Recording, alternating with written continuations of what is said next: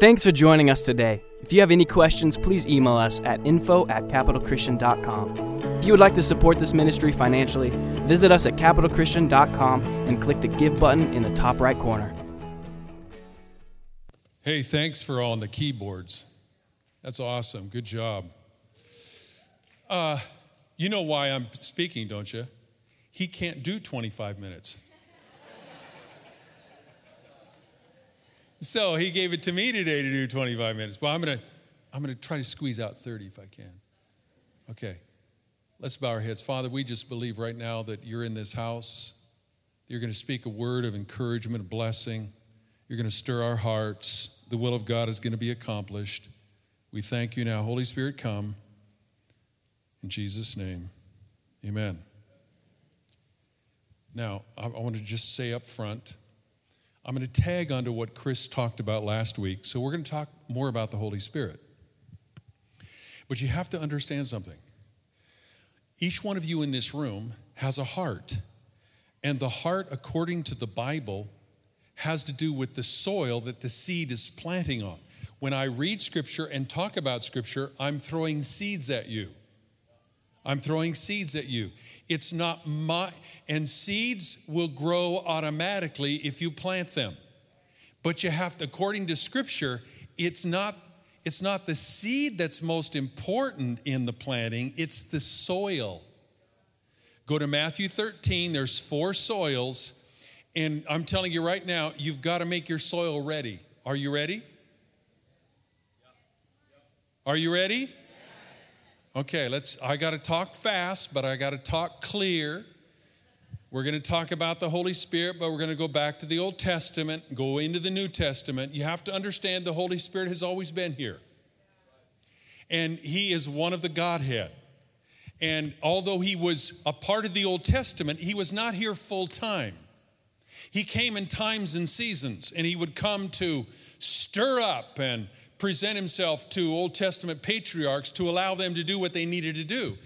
But then in the New Testament, when Jesus was here, he was the fullness of the Godhead bodily. He did everything. He could heal. He could raise from the dead. He did all that. But he was one person who could only be at one place at one time. So when he leaves, he introduces the person who's going to come, and he's going to be here all the time, everywhere. And that was the Holy Spirit. So the difference is the Holy Spirit, according to Acts chapter 2, was introduced to the world at Pentecost.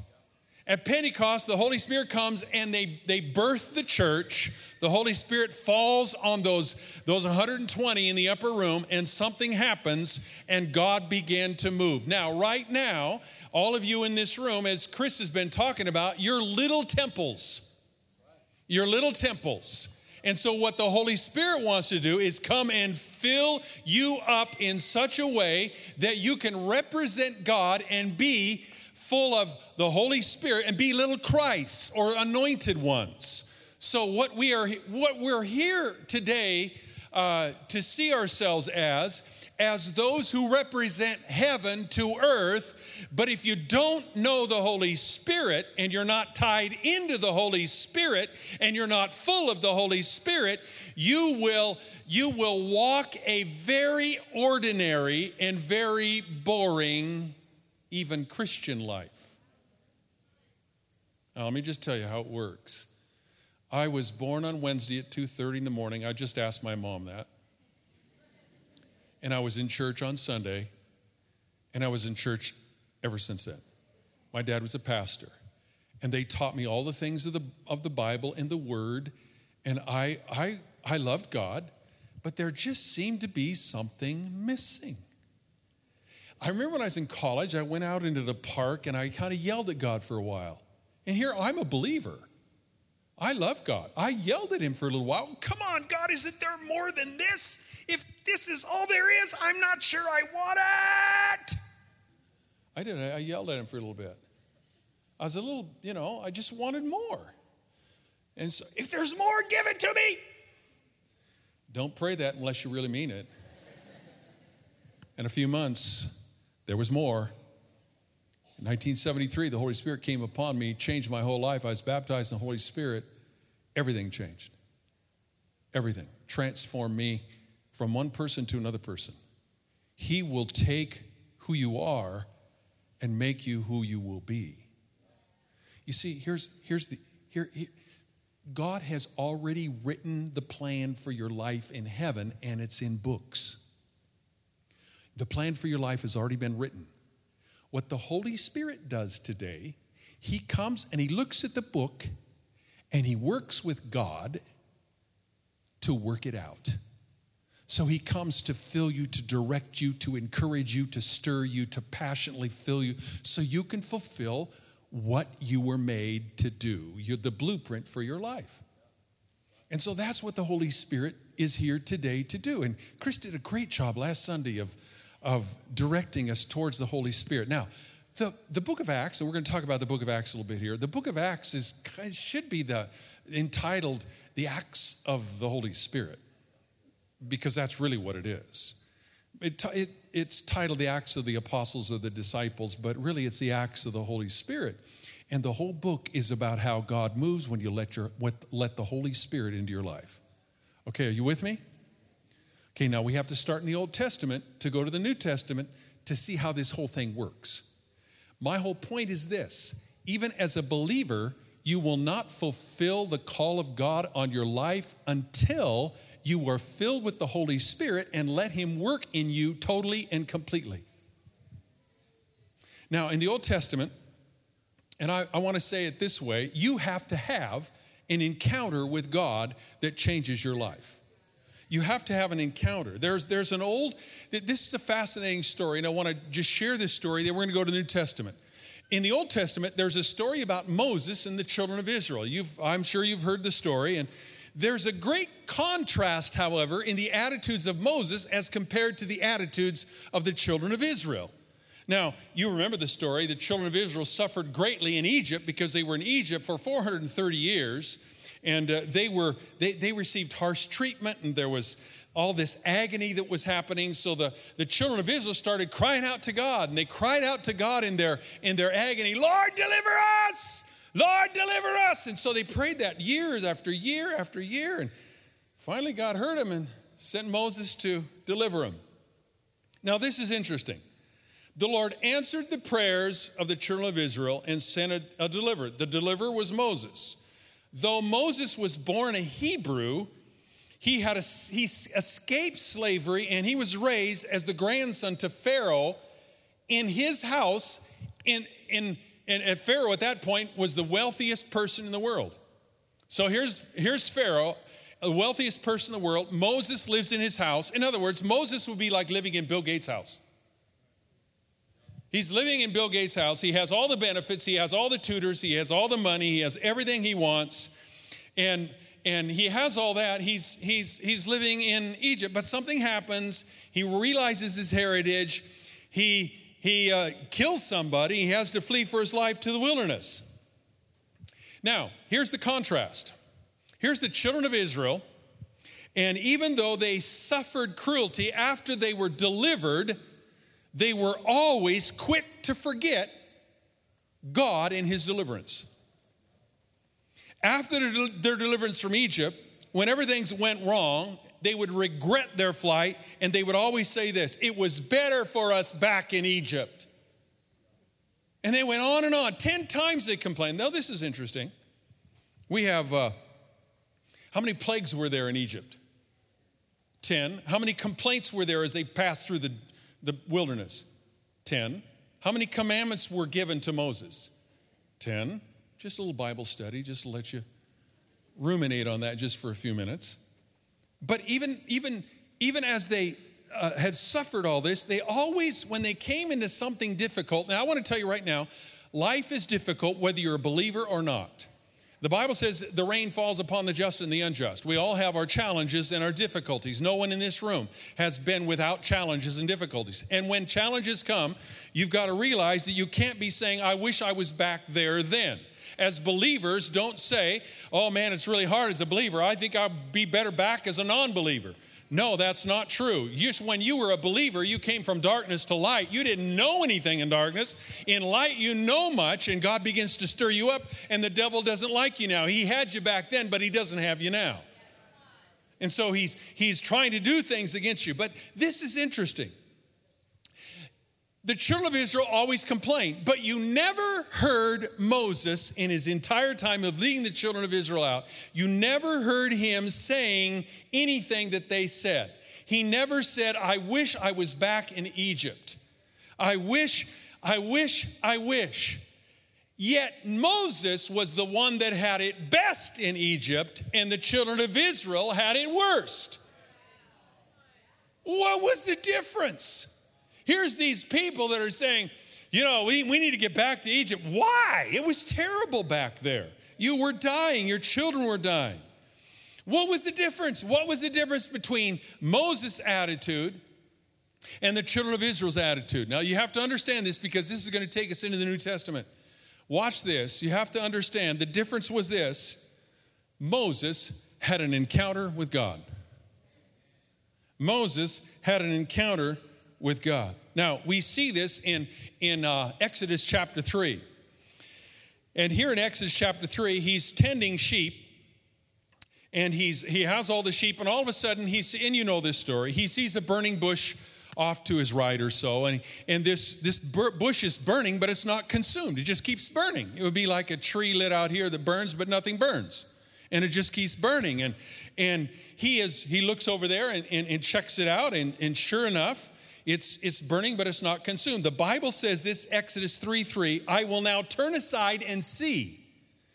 Notice this, the word turn aside is to turn off your regular path.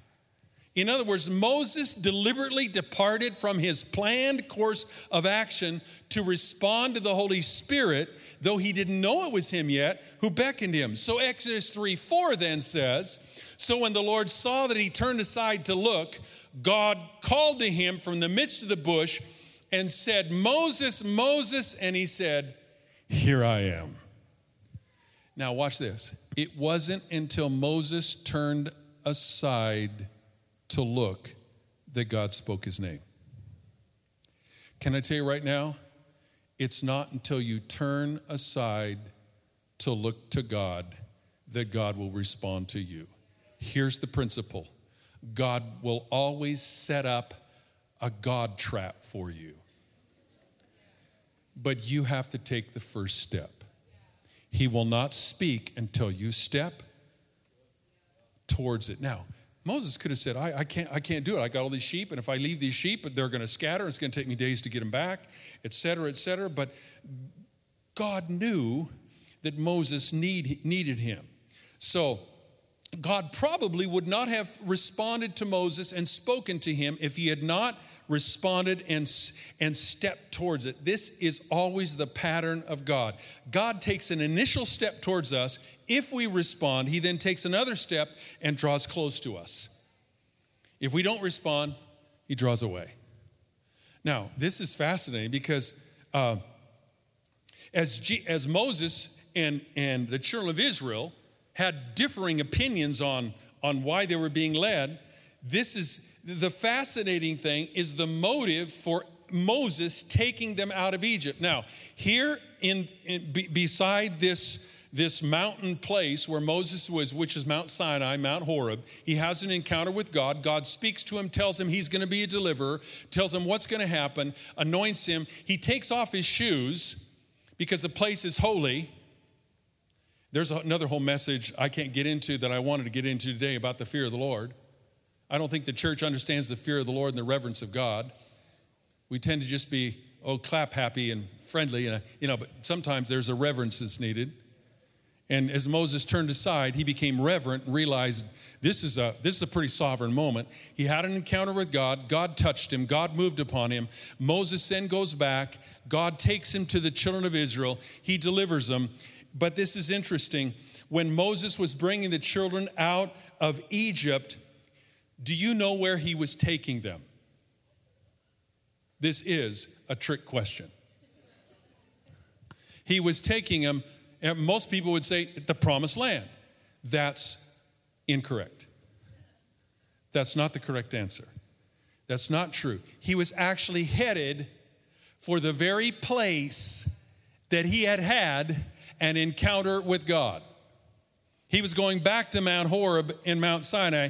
And Exodus 7:16 tells us this. It says, let my people go so that they may worship me in the desert.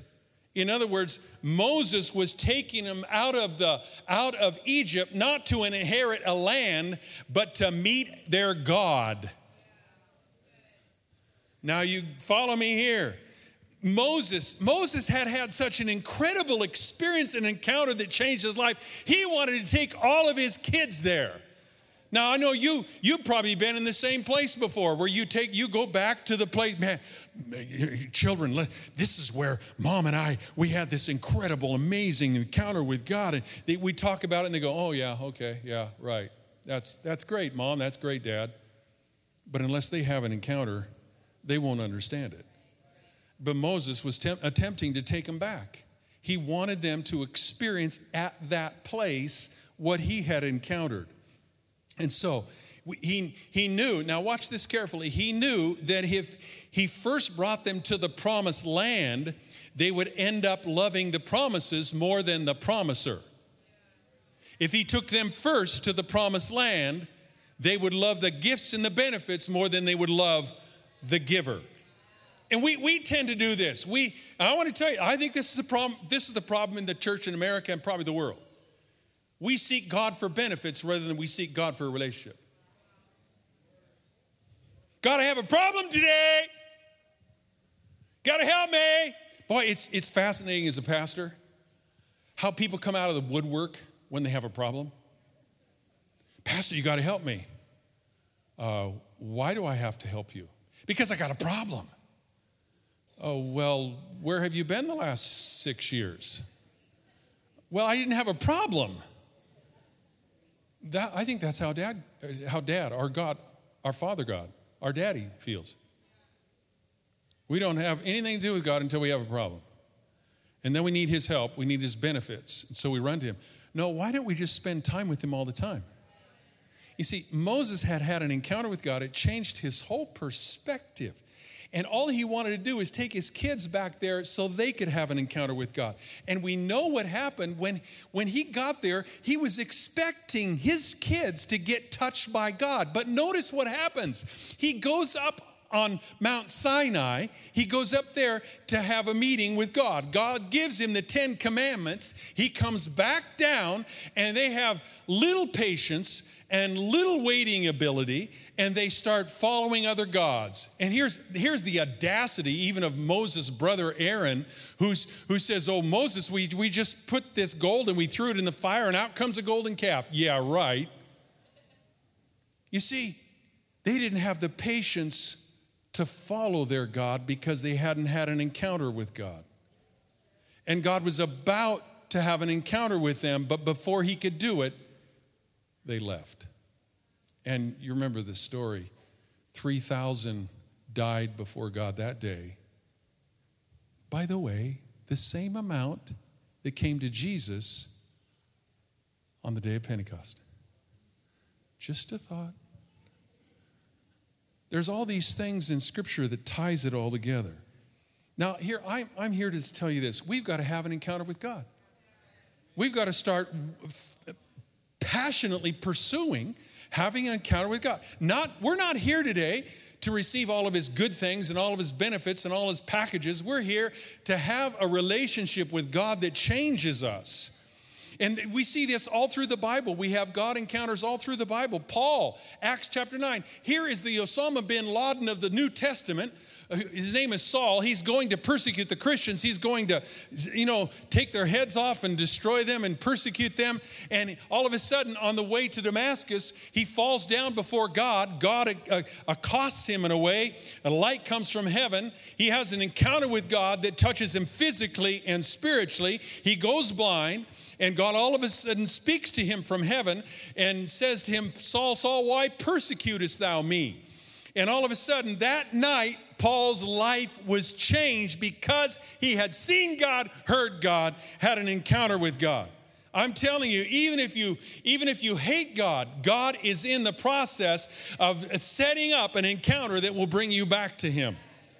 And today you might be here and you might be saying, I don't know if I really want to be associated with you. I'm telling you, God wants you, and once he has you, it'll change your life. The book of Acts also tells us in Acts chapter 2, we have Peter. Peter's probably the most dramatic person in the New Testament. Here, now watch this. Peter lives with Jesus for 3.5 years. He lives with him.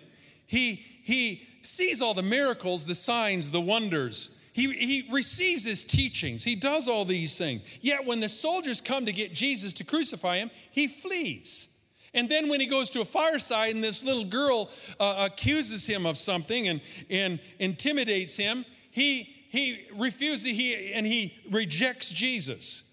But all of a sudden, in Acts chapter 2, this same Peter is changed. Why? He was with Jesus, but he didn't receive Jesus. I tell you, there's probably people in the church here right now. They've been around teachings. They've been around the anointing, maybe even the understanding of the revelation, but you've never had a personal encounter with God. And therefore, even today, you will be like Peter, and you can get easily intimidated. Once Peter received the Holy Spirit, everything changed. And you see the result. I mean, Peter didn't even want to be crucified on the cross like Jesus, so he requested that he be crucified upside down as he was martyred. I mean, talk about the power of a life that's transformed. It's amazing.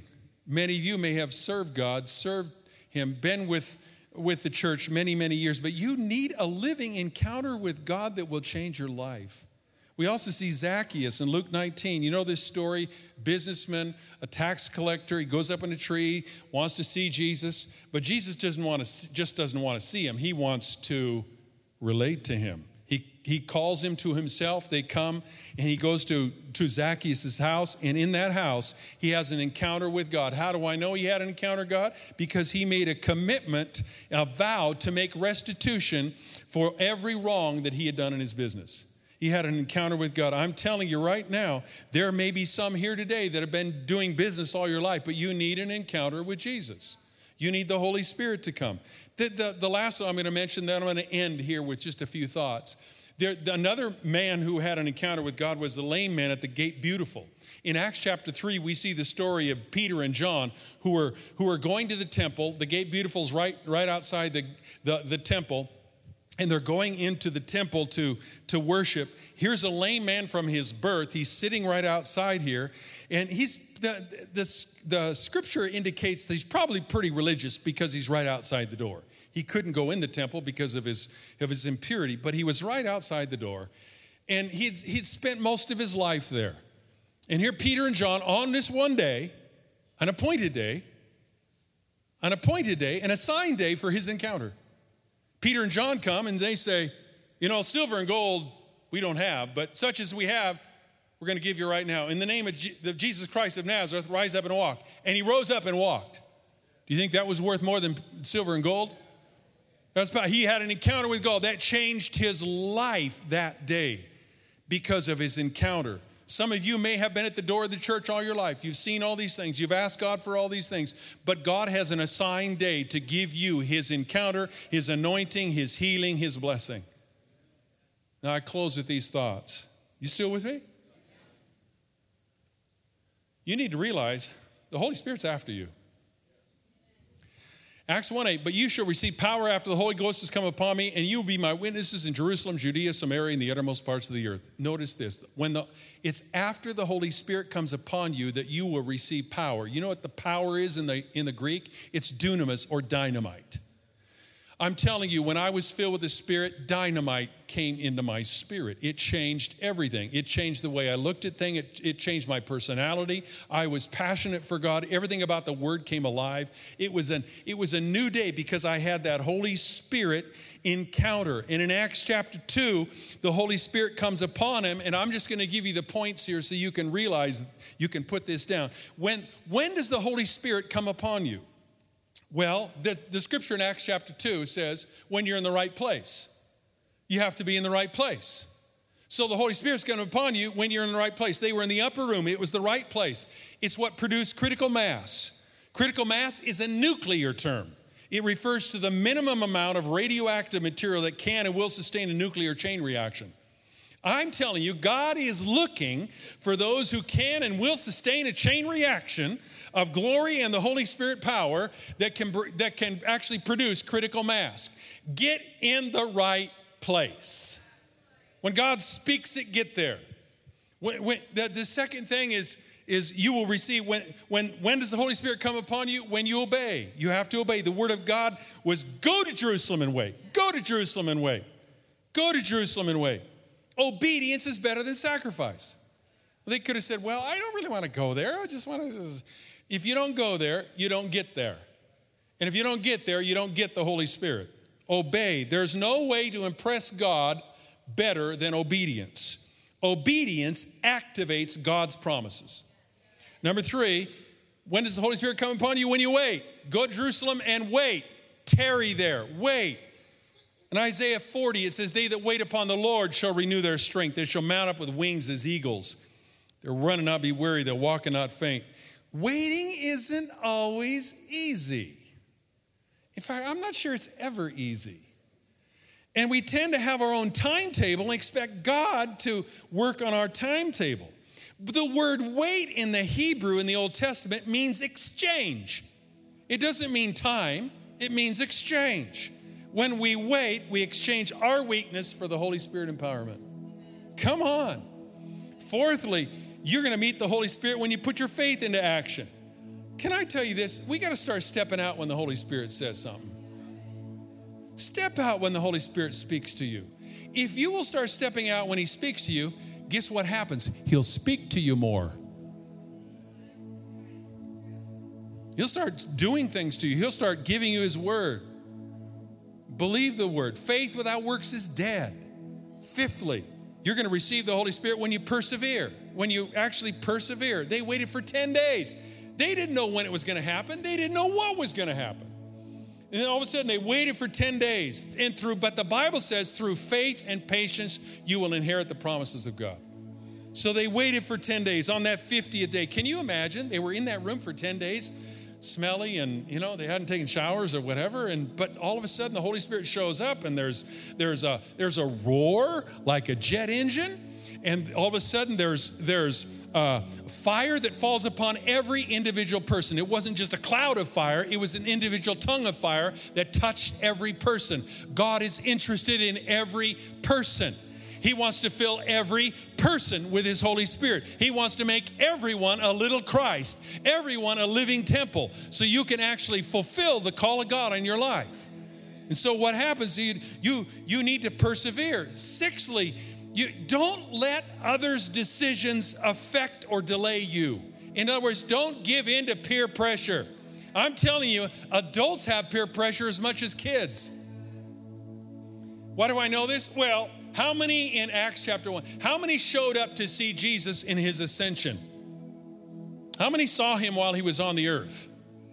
500. That wasn't a trick question. 500. How many showed up in the upper room? What happened to the other 380?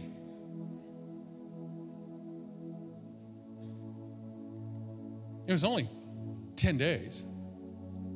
What happened to the others? Peer pressure. Well, I don't know. We're doing a lot. We got a lot of stuff we got to do this week. And I don't know. And how many of you been talked out of decisions for Jesus? How many been, you've given into peer pressure? Ephesians 6:12 says, and having done all, stand. Stand. Number 7, are you still with me? I'm just about done. Number 7, you're going to receive the Holy Spirit when you hunger and thirst after righteousness. Matthew 5 says, you got to hunger and thirst after him. Be hungry after him. Be hungry. How much of the novelty of Jesus and his resurrection had kind of fallen off by the time the upper room came about? We need to continue to hunger and thirst after righteousness. Can I tell you, the older you get in the Lord, the more your tendency is, if you're not careful, to just kind of get a little dispassionate and a little apathetic. And you have to keep pressing. I'm telling you, as I'm older than most of you here, you got to keep pressing. You got to keep passionate. You got to keep in the Word. You got to keep worshiping. You got to keep all those things, or you just kind of keep after it. Keep hungering and thirsting. after righteousness and see what God will do. The Holy Spirit's here today. I felt him all day. And the last one, number 8, you will receive the Holy Spirit when you're in unity with others. The Bible says they were in one accord. They were all together in one place, in one accord. Amos says, how can two walk together except they be agreed? Psalms 133 says, God commands a blessing where there's unity. All those things mean that when that happens, you're going to have an encounter with God. God's going to change your life. You know, I wish would happen today. I wish you'd all have an encounter with God would change you in everything you're doing. Because once you have it, you'll never be the same again. Do you know the problem with most of us? We don't want to give enough to have an encounter. Come on, you got to press. People hunger after it, thirst after it. See what God will do. And I close with this. The result of this is, number 2, first of all, you're going to be transformed. If you receive the Holy Spirit, you're going to get transformed. Peter is the shining example. I mean, he's transformed. The word transform is the word metamorpho, changed from a caterpillar to a butterfly. Listen, once the Holy Spirit comes upon you, you have an encounter with God, you're changed into a whole new person. You want to be a whole new person? Let the Holy Spirit come upon you. He's going to change you. He's going to transform. You will then be empowered. Secondly, you're going to be empowered. God is going to empower you to allow you to testify and to do whatever's necessary. In other words, if the Holy Spirit lives within you, if the same Spirit that raised Christ from the dead dwells in you, it will also quicken your mortal body. Listen, if we're more cognizant of the Holy Spirit, you could do more powerful and supernatural things. Which leads me to the point 3, is you will be given the ability to walk out the Christian life as the Holy Spirit comes upon you. You were not meant to live the Christian life on your own power. You were not meant to be a non-supernatural person. You were meant to be a supernatural person. That's why most Christians are fatigued and they get burnt out, etc., because they've not been filled with the Spirit and are walking in the Spirit. Therefore, because you can only do this walk as the Holy Spirit gives you power and authority. I got to tell you this. My wife and I, we've been trying to speak in our language at least an hour a day, just manifesting the Holy Spirit. And I don't know, a few days ago, we were just talking, and I had been praying, and all of a sudden the Lord spoke to me. And I like the news. I'm a current event guy, and I like the news, and I pray the news. So I've been praying all these things happening around the world. And I'm going, okay, God, what are you going to do? And God spoke to me. This is before what happened this last week. God spoke to me and says, watch North Korea. I'm going to turn North Korea into an ally of the United States. I'm going to cause North Korea and South Korea to come together. In fact, North Korea is going to be totally changed, and you will see the manifestation of Jesus in that land that will show all people what happens when a nation changes from evil to good. And then I woke up on Friday. The news, I get news reports. That's what I read on my phone. And the news report, missionaries now allowed in North Korea. Now, I actually turned to Connie, and I told her all this. I prophesied all this because the Holy Spirit was talking to me. And then I see it happen in the news. I'm telling you, if you will just tie into the Holy Spirit, He'll tell you all kinds of stuff. You know, and we're taking 2 weeks, we're taking our interns to Washington, D.C. Watch out.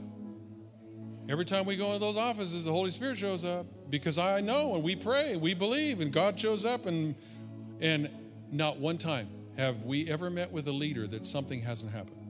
Not one time. I'm telling you, when you walk in the Holy Spirit, things will happen. And lastly, you'll be a witness. Fourthly, you'll be a witness. The book of Peter says Peter was an eyewitness of His majesty. Wow. We need to be witnesses. What do witnesses do? They tell everybody what they saw, what they heard, and what they've done. Who they've been with. Come on, people. Allow the Holy Spirit to come. Thanks for listening to this week's message from Capital Christian. We hope you will stay connected by following us online. To find out more information, visit us at capitalchristian.com.